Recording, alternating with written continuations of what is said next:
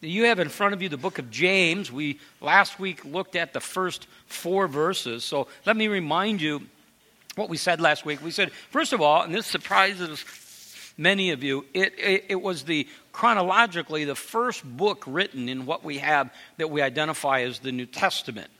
Written between 45-50 is the dating on it. Written by James. He identifies himself, first word James. He identifies himself this way, a bondservant of God and of the Lord Jesus Christ. He was a bond slave. That was a slave who had absolutely no possessions.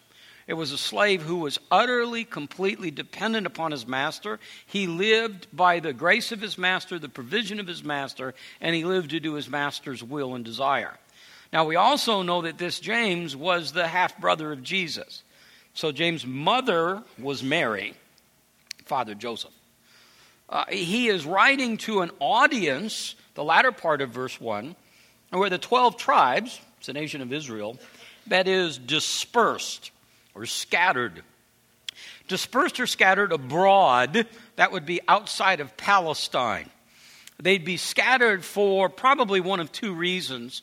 One, out of obedience, go and make disciples of all nations. The more and more likely is that they had experienced horrific persecution as a result of their conversion. So that they have now taken flight. So they've landed in different population areas, and it would not be as easy, and we made this point last week, as maybe here. I mean, you meet people all the time. In fact, a very common question when you meet somebody here to say, what? Where are you from?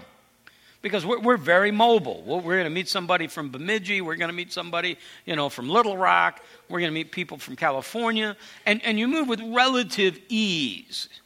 If you, generally speaking, if you move here from another place, there's not a prejudice against you. There's not a language to relearn, those kinds of things. But that would be totally, and there's maybe a totally different situation. There'd be language barriers, economic barriers, there'd be racial barriers, there'd be all sorts of prejudice against them. So consequently, they're under great persecution. Even when they remove themselves from the persecution, they're under great pressure. Just the pressure of surviving is huge to them. So it makes sense that James would say, "Consider it all joy, my brethren, when you encounter various trials." Now, on its face, that looks to be a ludicrous statement. Count it joy when you encounter trials. Here's what he's saying about those trials, right, that we saw last week. He says, when the trials in life are inevitable, that you can't escape them. They are the part of the norm of life, and they're part of the normal Christian life. When you encounter, the word encounter implies they're unexpected. You can't predict them. And not only is the timing unpredictable, they come in all various shapes and sizes. Count it all joy when you encounter various trials. The Greek word means literally multicolored, many shapes, many sizes. So here's what he's saying. In our life will come these trials. These trials come when you least expect it, maybe in areas where you least expect it, and they come in many different ways. So we took time last week, and we'll make the point again this week. We took time to point out that there's the trial of adversity, but there's the trial of prosperity. That the trial in itself here is neutral. It's not a negative positive. That the trial also is a testing. The idea is a proving grounds. That what God is doing in our life through these trials and through this testing is to reveal, number one, if we have faith at all. And secondly, if we have faith, the quality of the faith, the depth of the faith. So I think I had a list, or have a list somewhere of 37, 39, I don't know, reasons for trials or reasons for suffering. But let me just, I found this the other day, this is a paragraph that probably hits on some major things. God sends trials to humble us. He sends trials to wean us from the world. That's really good. He sends trials to call us to concentrate on eternal things. He sends trials to reveal to us what we really love. So we say Jesus is Lord, let's find out. We say none of this matters. All that matters is you. Well, let's take this away and see if it's true. He sends trials to teach us the value of God's favor and blessing. He sends trials to enable us to help others in their trials. So he gives us trials so now we can reach out to others and share with them. It's 2 Corinthians 1. To comfort one another with the comfort with which we've been comforted. So just take the issue just of what we looked at with abortion. The most powerful connection is when you have a lady who's been through this, who God's brought through this on the other side. You hook her up with a lady who's on the front end of that process, and there's like an instant connection. You can say, I've been there. Here's what God did for me in the midst of that. He sends trials to develop in us a greater strength for greater usefulness. I now am more fit to be in the potter's hands. He sends trials sometimes to chasten us for our sin and to push us toward perfection. Now, when he says perfection, that's what we saw in verse 4. Let endurance have its perfect result so that you may be perfect and complete, lacking in nothing. So what he's talking about here is maturity. John Stott writes, the great goal of all of life is Christian maturity. Toward this end, we bend all our efforts. Life's pleasant paths are made all the sweeter as we keep in mind that they lead to this greater spiritual end. Life's grim moments are to be endured patiently, remembering that patience and persistence turn sorrow into stepping stone. When J.B. Phillips paraphrases James chapter 1, verse 2, he writes, when all kinds of trials and temptations crowd into your lives, brothers, don't resist them as intruders, but welcome them as friends. How can you welcome these as friends? Verse 3, you know something. You know that the testing of your faith produces endurance. That the way that you endure, the way you face all that life brings at you, is you have this great pleasure of looking back and seeing the faithfulness of God. Not just in the Scripture, though that's powerful. So often the Jews were called remember. Remember the Lord. Remember how he parted the Red Sea. Remember what he did. Well, we can say it to you, especially you that have been around for any length of time. Remember how you've seen God work? Remember that circumstance that you were in? Maybe it was a circumstance you didn't think there was a shot in the world you'd get through it, but you did. So many of those things that you were firing up a prayer chain for and you were praying about and you were tense. So many things, you don't even remember what they were. Huge to you, God moves, God responds, God delivers you. You don't remember what they were. Highly unlikely you ever took the time even to say thank you. But they were gigantic, I get it. So that's why you come through some of these things in life, fill in the blank, and you come out the other end. You meet people all the time, and almost everybody has one of these stories where you say, I didn't want to go through that. I never want to go through it again, but I what? Wouldn't trade it for the world. Why? Because I saw something there. What did you see? You saw who God is, you saw his faithfulness, and you saw who you are. In some instances, you saw that your faith wasn't near as big or as strong or as deep as you thought or hoped it was. In other instances, you went, oh my word, isn't that amazing? I would have never dreamt. If I was told that was going to come in my life, I would have never dreamt that I could have come out on the other end. But I did. It's not a testimony to me, by the way. It's a testimony to God's work in my life. So all these tests come. I made a list, and I want you to see that both of these are a test. So there's the test of adversity, there's a test of prosperity. There's that counterbalance. So for sure, if you go into the doctor tomorrow, say the doctor ran tests. You go into the doctor tomorrow, and you sit down, and the doctor slides the x-ray or shows you the scan, and he goes, look at this. See this right here? See this mass right here? This isn't good. This is not good. This is an active mass. We can say, see how it glows? That's active. Now, that's a test, right? Here's what I suggest. That when he says, look at this, it's clean. That's a bigger test. When it's a mass, you walk out and you're going, boy, I don't have anything for God. God, you're all I've got. What are you going to do, God? This is gigantic. I don't know. And before you hit the car and all the way home and all that night and all the next day, all you do is pray. I've been, by the way, on both sides of this coin so I can speak with some level of authority. I've also been in there where they say, look, it's clean. You might on the way to the car say, thank you, Jesus. But right after that, you say, well, where should we eat? What's on TV? I get it, typically human. So I make just a little, 1, 2, 3, 4, 5, 6, 7, 8. Just 8 little things, and you could make the list. I just want you to see the test. The test of loneliness, but the test of friendship. The test of sickness, but the test of health. The challenge of a young, youthful death, some of you know the next, and the challenge of a long life, especially a sick one. The challenge of unemployment, but the challenge of work. The challenge of a marriage that's vibrant and alive, and then the challenge of a divorce. The challenge of being an orphan and the challenge of having parents. Challenge of a large family, the challenge of being childless. The challenge of being married and the challenge of being single. And you get the rhythm there. So that's what James is saying. Count it all joy when you encounter these unexpected, various testing moments in your life. They come in big shapes and sizes. They come in little things. They come in way. I personally think that many of us are being tested often. It's not a matter of pass or fail. We don't even realize there's a test. How should I respond to this? He says, here's what I want. The testing comes, and now that produces endurance in your life. Verse 5. Let's read verse 5, 6, 7, and 8.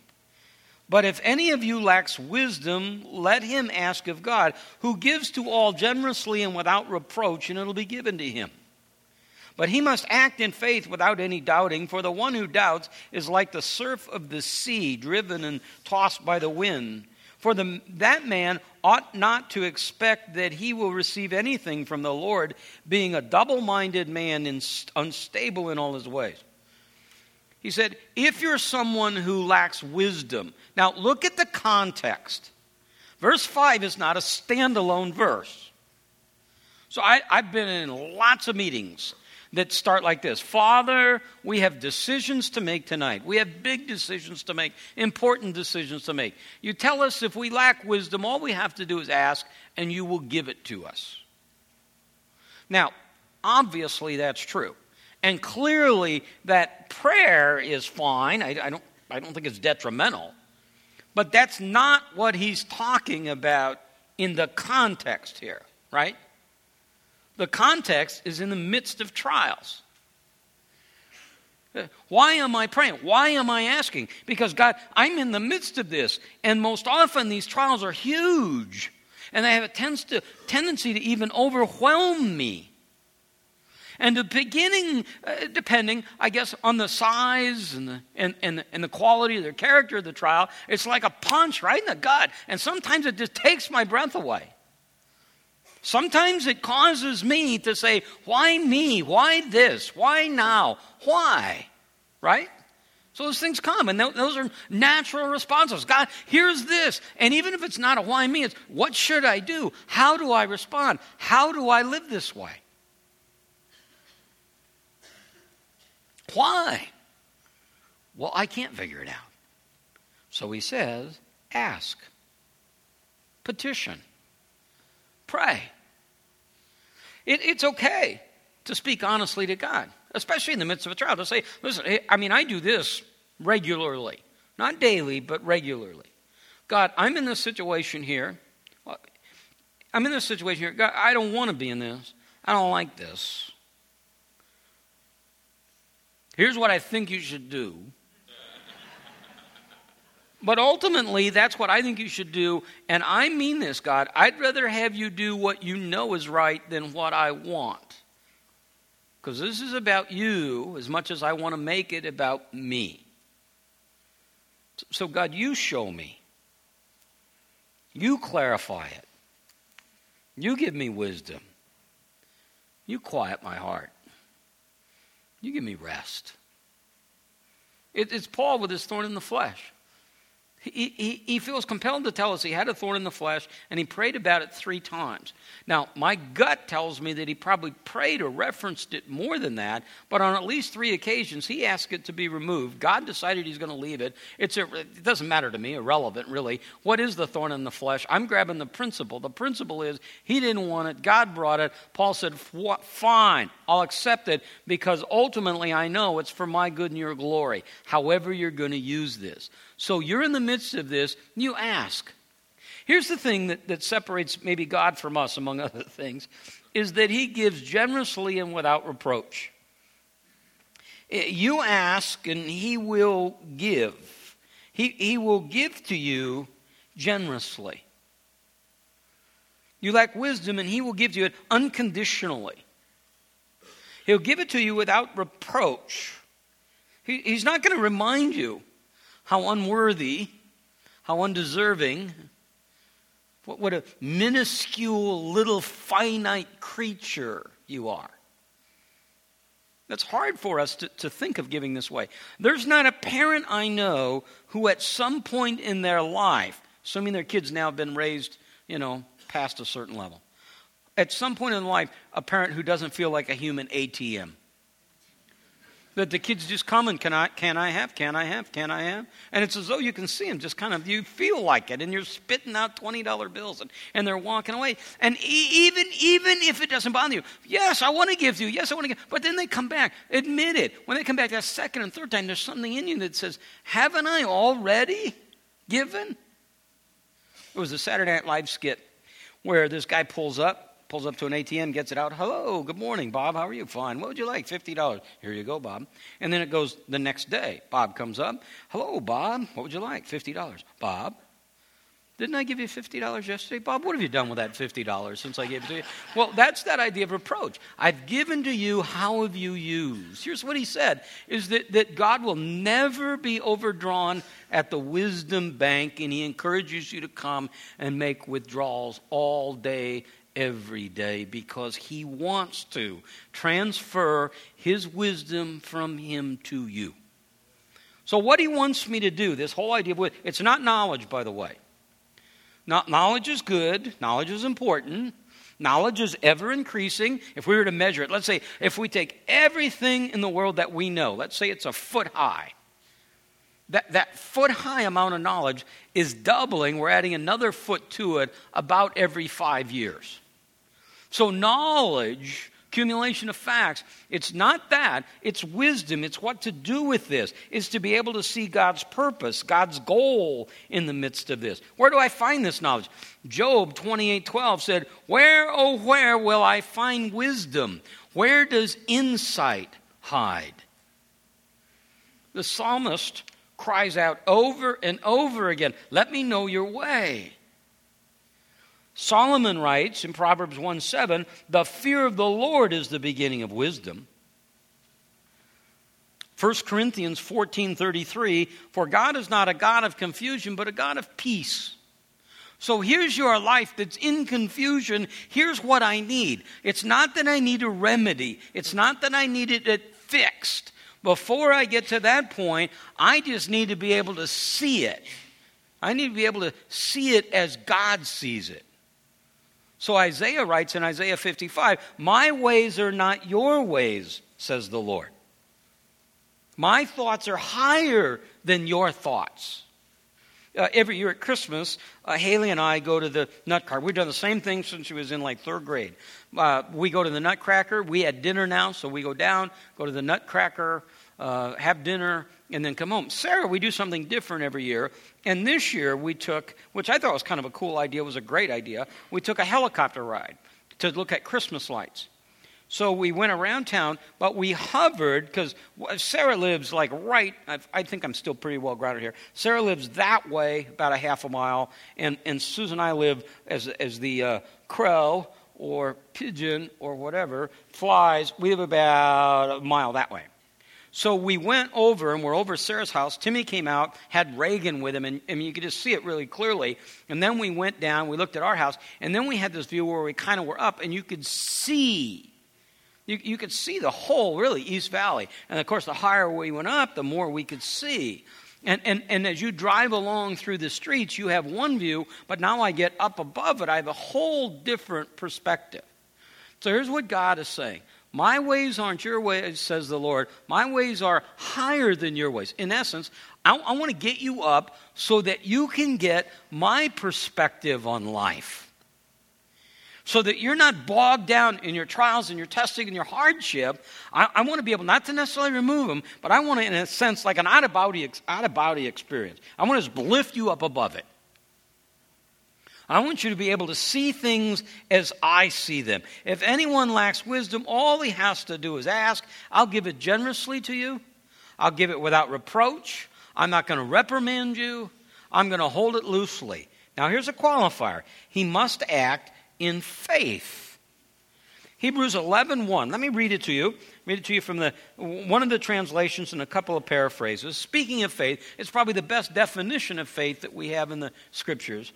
Faith is the substance of things hoped for, the evidence of things not seen. One of the paraphrases. The fundamental fact of existence is that this trust in God, this faith, is a firm foundation under which everything in life becomes worth living. It's our handle, our grip, our understanding on what we can't see. Another one of the paraphrases. Now, faith is a well-grounded assurance of that for which we hoped and a conviction of reality of things we do not see. So when I'm to ask, I'm to have faith. Here's what it isn't. It's not faith that God's going to do what you want him to do. I was watching, and I don't know why, but I was flipping through. College football over. Saturdays are long. And I miss it. And so I'm there yesterday. Lessons kind of figured out. And I'm there. It's not baseball season, although golf has started. And I don't know. I'm watching, and I watch and I hit one of the Christian TV stations, and this guy's talking about prosperity, money. God wants you prosperous. And here's what he said. If you already have enough money, I'm not the preacher for you. If you already got plenty of stuff, I'm not the guy for you. God's given me this. I'm very close. This is a paraphrase, but I'm very close. God's given me. I can't explain it. I don't understand it. God's given me the ability to get money, to have money, to give money, to just have all sorts of money. And the people that I teach have all sorts of money. I don't even have I don't even have a file for it. I don't even know where to put that. I can tell you what that isn't. That isn't God. Okay? Because I'm telling you, God may want you poor. And God may want you sick. And God may want you suffering. Why would he do that? We just looked at it last week and the beginning of this week. For your good and his glory. He may test you in this area. Now, I believe, be clear, repetitive but clear. I believe prosperity is a testing. I believe we kind of as a city, state, nation, were tested heavily 5, 6, 7, 8 years ago with the prosperity, and we didn't do very well with it. Why would God take some of that away? Because you weren't listening.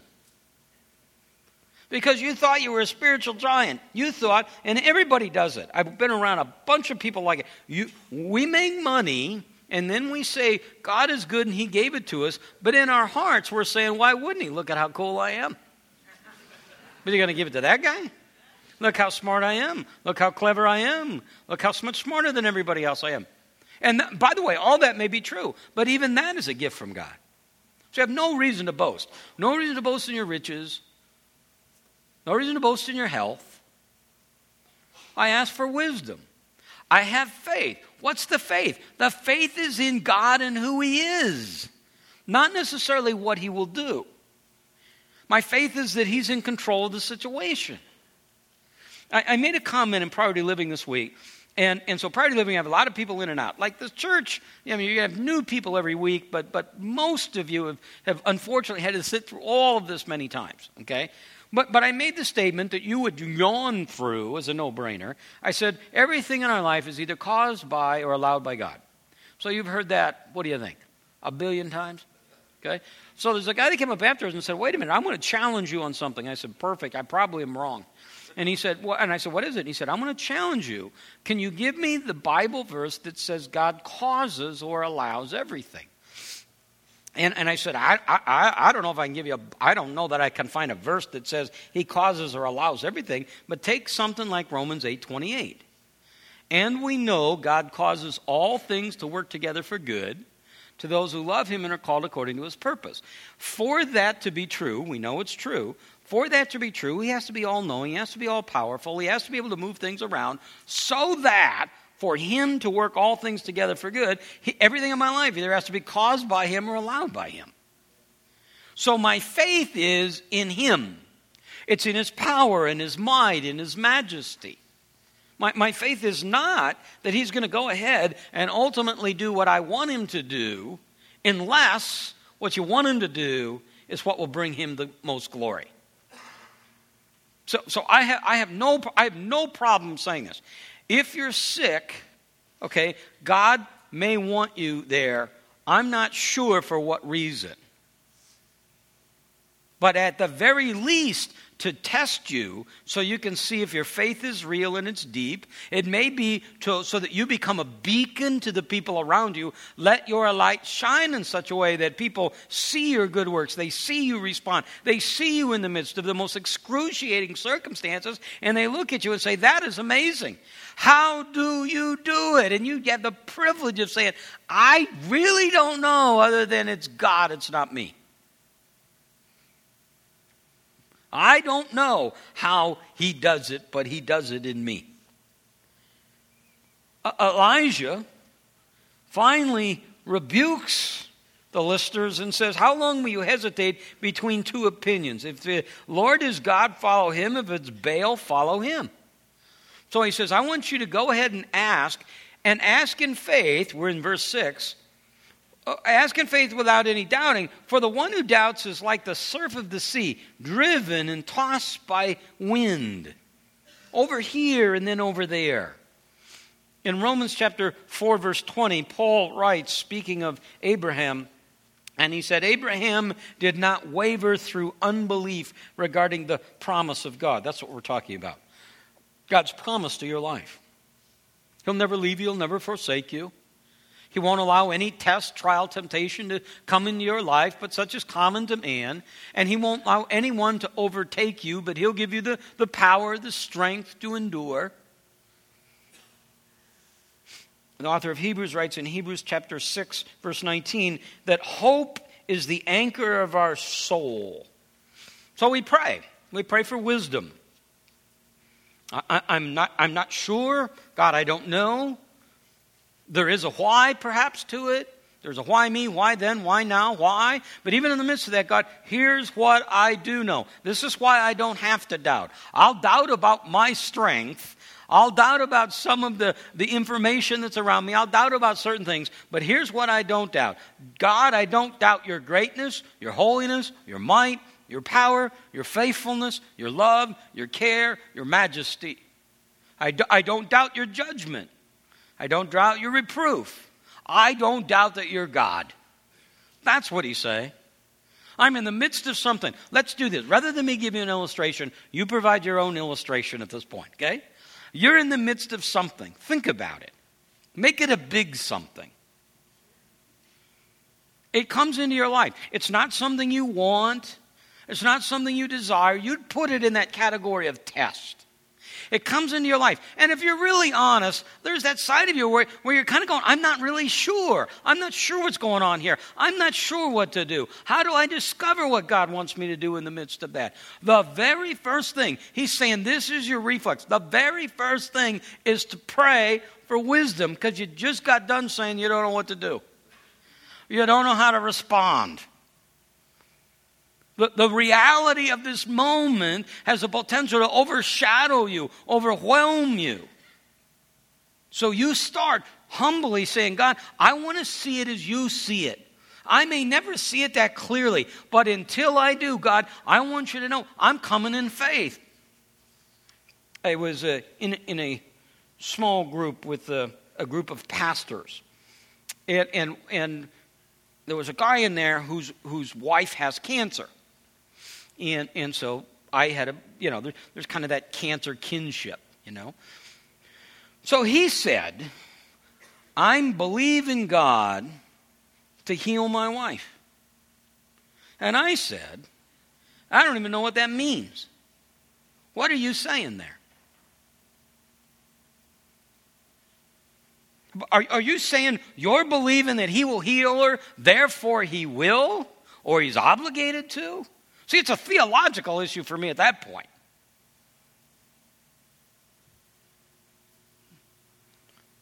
There are thousands and thousands and thousands and thousands of sick and dying people in this country and in this world that clearly know that God has the power to heal, and some are believing that he will, and he ain't going to.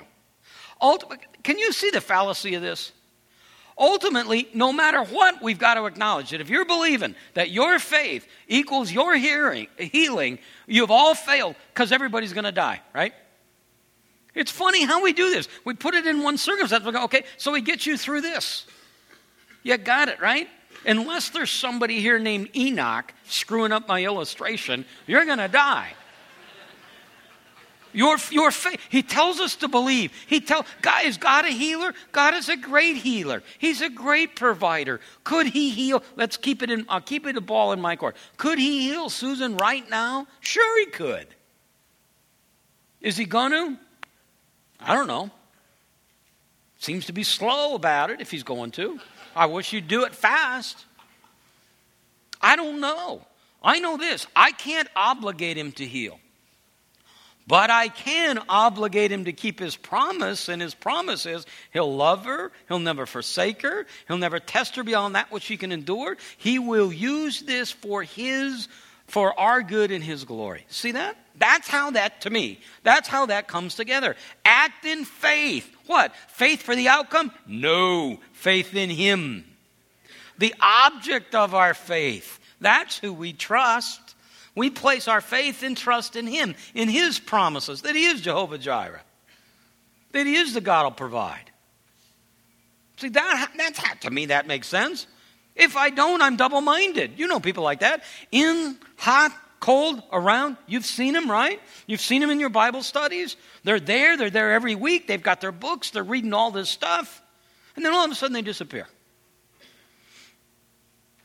You see a test, you see a trial. What's he doing? What's God doing? He's lifting the veil and letting you see if there's faith at all. And if there is faith, he's showing you the depth of it, the quality of it, and he's growing it deeper. And how does he do it? Through spiritual aerobics testing.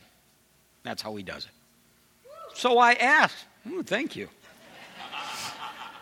It's always cool to have people here with discernment. So we don't always get that. And here's what he says.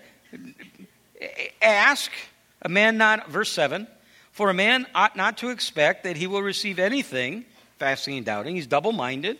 He's unstable in all his ways. So he deals with people that we would look at, circumstances. He deals with a person, circumstantially, humanly speaking, is poor and one who's rich.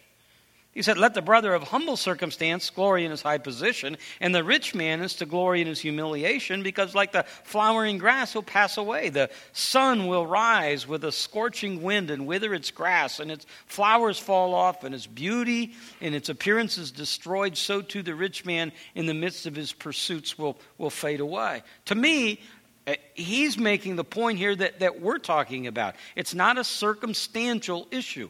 Let the man who's poor by the world's standards, he can indeed, in the midst of all of this, he can find glory in his humiliation. Why? Because he's a child of the king. Likewise, the man who may look around and say, look I have all this is mine. Don't be deceived. It's the temporariness. That's what he's saying. It's the temporariness of riches. So we said this to you last week. Larry Wright.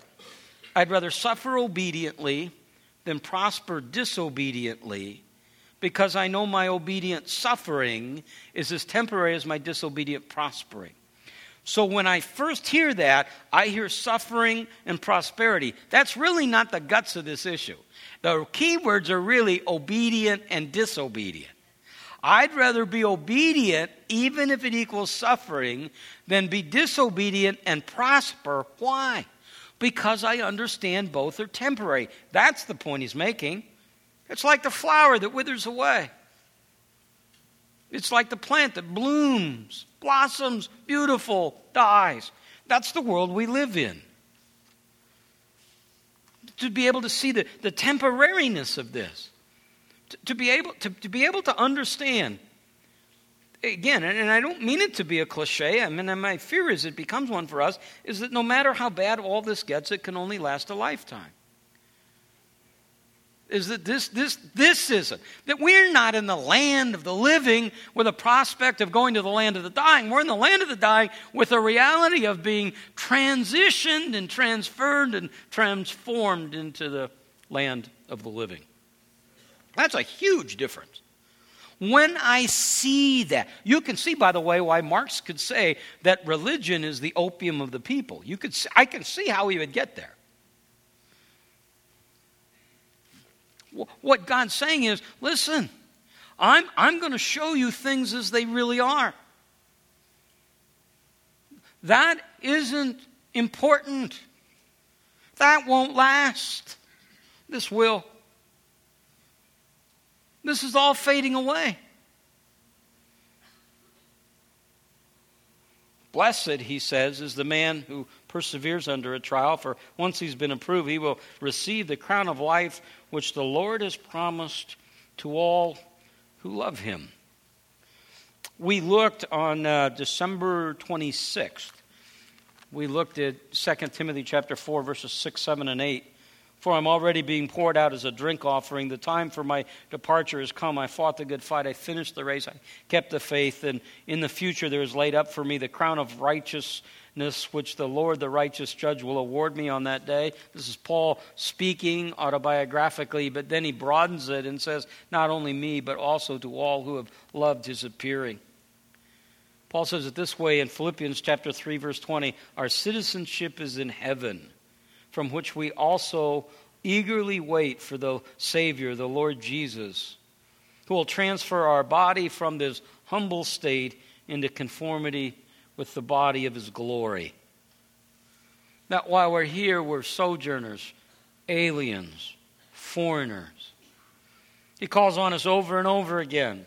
Here you go, Colossians 3:2. Set your mind on the things above.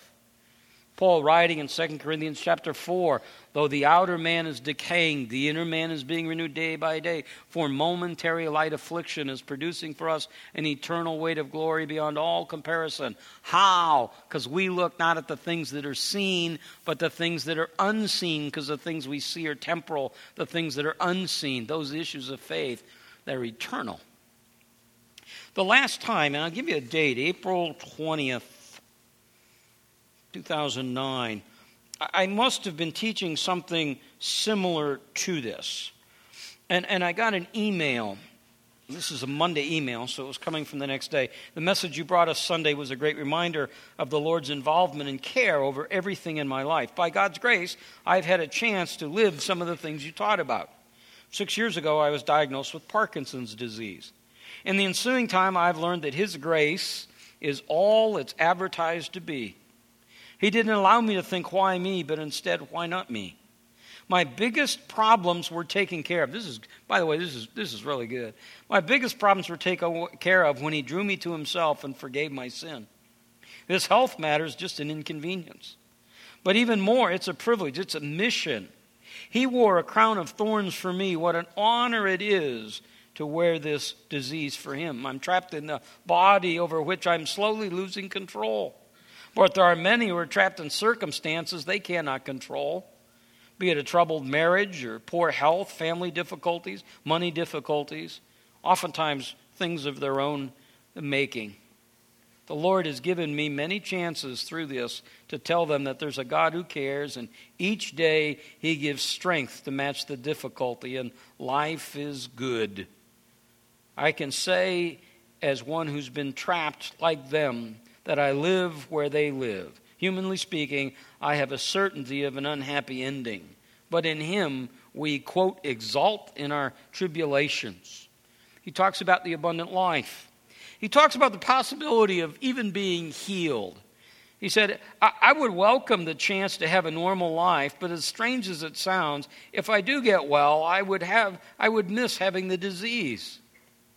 It gave me common ground to share the gospel with those who have no hope. Through the Lord, he has demonstrated his faithfulness to me every day. I would miss having the gift of Parkinson's. But if health does return, you'll never hear me say, I have my life back. Abundant life never left me. I've had a life that this whole time, in the truest and greatest sense of the word, because I've always had him. I am just an ordinary guy under the care of an extraordinary God. The Lord is true to his word. I want to draw attention to him. It's God who sustains me. It's his truth that I can live in, healthy or diseased. That's what the trials are all about. So they come, and now we see how we're going to respond to them. I have a choice how I'm going to respond. And he says, here's the first thing I want you to do. Ask me for wisdom. Ask me for insight. I'll give it to you. The trials are coming so that we can endure them, so that they can reveal who he really is, who we really are, whether our faith is real at all or the depth of our faith. And it may be a trial of success, it may be a trial of failure, it may be a trial of adversity, it may be a trial of prosperity. I ask him for wisdom. Father, you show me how to respond, because I don't even know. I don't even know. But God, help me see the temporariness of this stuff. There was an article in the newspaper a few weeks ago, an interview with Tex Earnhardt. He was talking about being in business here 50 years. And he was talking about inevitably there's disputes. And he said, how do you handle those? And he said, I try to advise people on the five-year rule. 5 years from now, is this going to make any difference? Boy, that's what we need. That's what I need to get. Some of this stuff looks so big, so important, so necessary, so urgent, and in reality, it doesn't really matter all that much. In fact, it's the other. The things that really do matter sometimes never even show up on the radar. So God says, I'll put it on your radar. I'll get your attention. All of that response is possible to those of us who know Christ, who are indwelt by his Spirit. We come back to that week after week after week as we come to our time of communion. So if you're in the conference center, Neil will be there in just a second, and he will close your time of worship. He is here now. Will lead us in communion and then in worship, and then we'll adjourn. Father, help us see these truths, apply them to our hearts as the world crowds all around us and circumstances in life pushes in on us. Give us the ability to see things as you see them, to be wise, to be concerned about your agenda, not ours. Father, we pray this to you in Christ's name. Amen.